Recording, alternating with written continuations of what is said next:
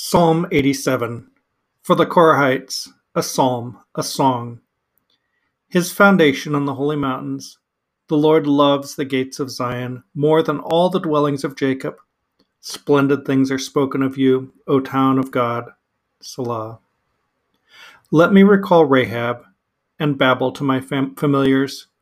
Look, Philistia and Tyre together with Cush. This one was born there. And of Zion it shall be said, every man is born in it. He, the Most High, makes it firm-founded. The Lord inscribes on the record of peoples, this one was born there. Selah. And singers and dancers alike, all my wellsprings are in you.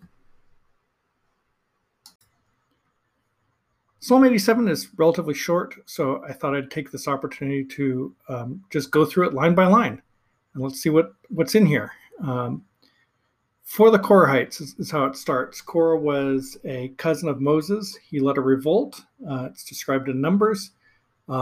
After the revolt failed, it failed because the earth opened its mouth, swallowed up Korah and all of his followers.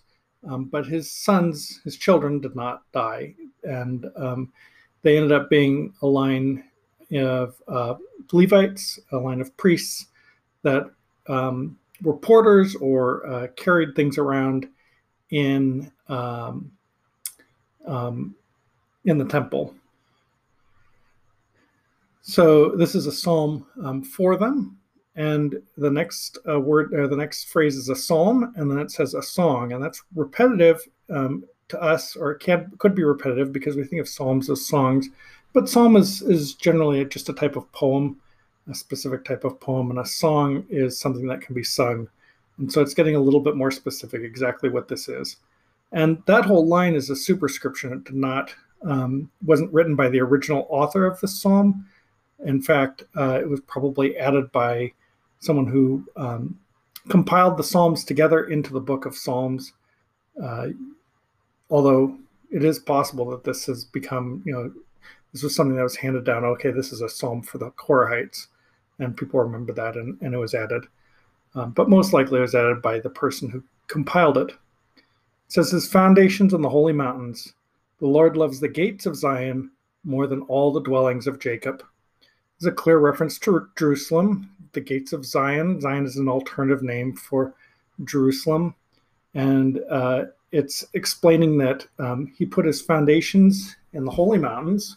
That's the mountains that Jerusalem is built on. And it says the Lord loves the gates of Zion more than all the dwellings of Jacob. And that gives you the idea that even the gates, which are not necessarily places that you might specifically love, the people aren't living in the gates. They just protect the town or the city. But the Lord loves even the gates more than the rest of the dwellings of Jacob. Splendid things are spoken of you, O town of God. Selah. So this is a praise of Jerusalem. Town of God, another phrase that essentially means Jerusalem. Splendid things are spoken of you. People praising the city of God. And then we have Selah, which is, again, this idea of sort of a pause in the poem, perhaps for reflection. Perhaps it had a musical term, musical meaning. Obviously, we've seen this many times in the Psalms. Then it says, let me recall Rahab and Babel to my familiars. So there's a few things going on here. Babel, you may remember the Tower of Babel, and Rahab. Rahab was a person mentioned in the book of Joshua, but Rahab is also a sea creature, and it can be representative of Egypt. And so I think this is sort of getting across the idea of, remember Egypt, remember Babel, and reminding the people of these two incidents in the past, where I think it's explaining that God's city, or God rejected Egypt because he took his people out of Egypt. And of course, God rejected Babel. So Babel was a city that people had built, and God said, no, you're not going to build anymore. And he changed the language of the people, so that they would fail to build this large city with a big ziggurat in the middle. The word "my familiars" is sort of interesting because I think of it in like a familiar is a sort of a demon that you have trapped, that you kind of control in sort of fantasy settings. But it's really people that I know, people I'm familiar with. So he's going to recall the other cities to people that I'm familiar with. It says, "Look, Philistia and Tyre together with Cush. This one was born there." And this is a little confusing. It's not exactly sure what this is trying to get across. But Philistia and Tyre are other cities, and Cush is probably reference to Ethiopia, modern-day Ethiopia. But these are all great cities that people would have been familiar with. And it says this one was born there. Not exactly sure what that means. This one probably means I. But how could someone be born in all of these cities? And then it says, "Of Zion it shall be said, every man is born in it, and he, the Most High, makes it firm founded." So this is sort of an explanation of the previous line in a sense, because what it says, "And of Zion it shall be said, every man is born in it." And the idea is that everybody can claim to be from Zion. Everyone can claim to be from Jerusalem. And it's because he, the Most High, makes it firm founded. It's sort of God is bringing people into this city. It's not Tyre, it's not Cush, it's not Egypt, it's not Babel, but it's Jerusalem that is sort of the foundation of civilization. He's making it so that everyone can claim some sort of heritage from Jerusalem. And so the idea is to contrast with originally people were born in these other cities, and now everyone is born in Zion, metaphorically. "The Lord inscribes in the record of the peoples, this one was born there." Selah. This is an example of parallelism.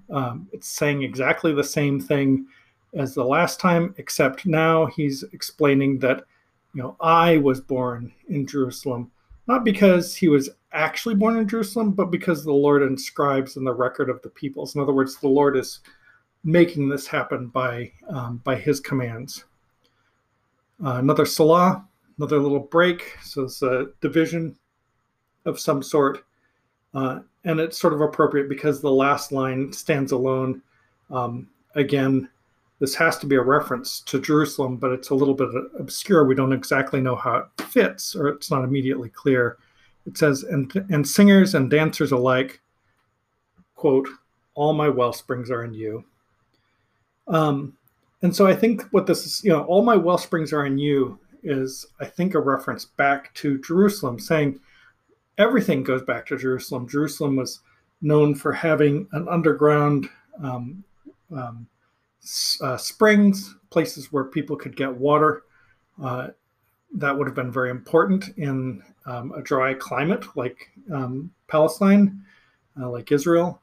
And it would have been extremely important for a city under siege because they could rely on well springs underneath the city to save them. But this is all the singers and dancers alike are saying this. And so it's actually a metaphorical thing. And what it's saying is everything comes from Jerusalem. And that seems to me that includes the art of singing and dancing among everything else. And so what I think this is all coming down to is this praise of Jerusalem, this city that is a foundation for God, that is a foundation for the civilization, because everyone can come from there, everyone can claim heritage to it.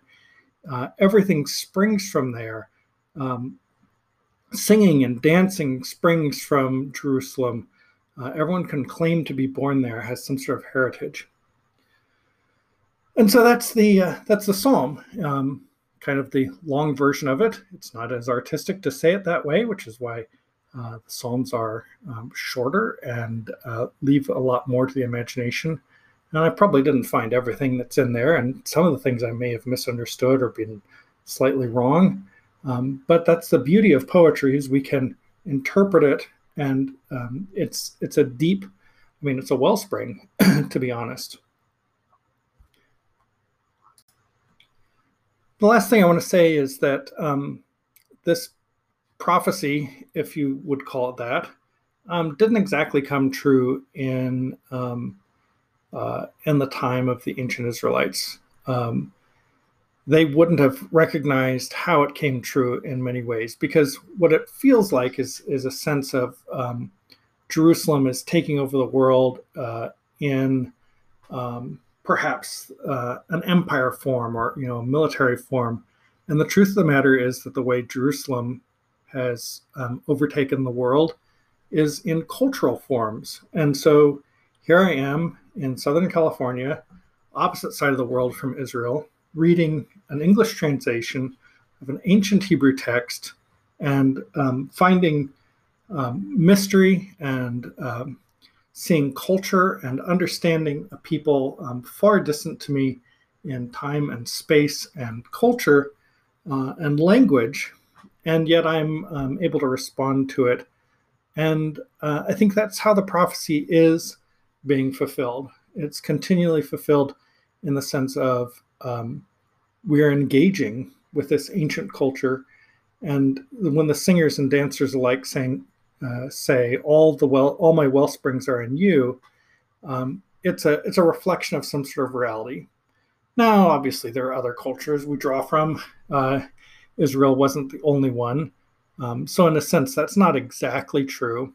But I also think in a strong sense that just the fact that this culture has come down to us in such a way that it's so powerful and meaningful to so many people. It's important to, obviously, Jews. It's important to Christians. It's important to Muslims. And, these three religions have spread all over the world and become very, very important parts of everything that we do. And then there's another way, potentially, if you're a Christian and believe that that Jesus really is who he claims he is, and believe that Revelation is an accurate reflection of what will happen in the world. And then it discusses how all the people in all the world will be raised up in the last days and go back to Jerusalem. Not only is it the source, but it's also the destination. There's a new heaven and a new earth, and most importantly, a new Jerusalem coming down in the middle of it all, that we will return to and be able to celebrate with God for eternity, and with each other with resurrection bodies. And that's what I believe. And if that's true, then that makes this a prophetic psalm in many, many ways. And again, it's a short psalm. It's probably one that I would have bounced right past, but I took a few minutes to think about it.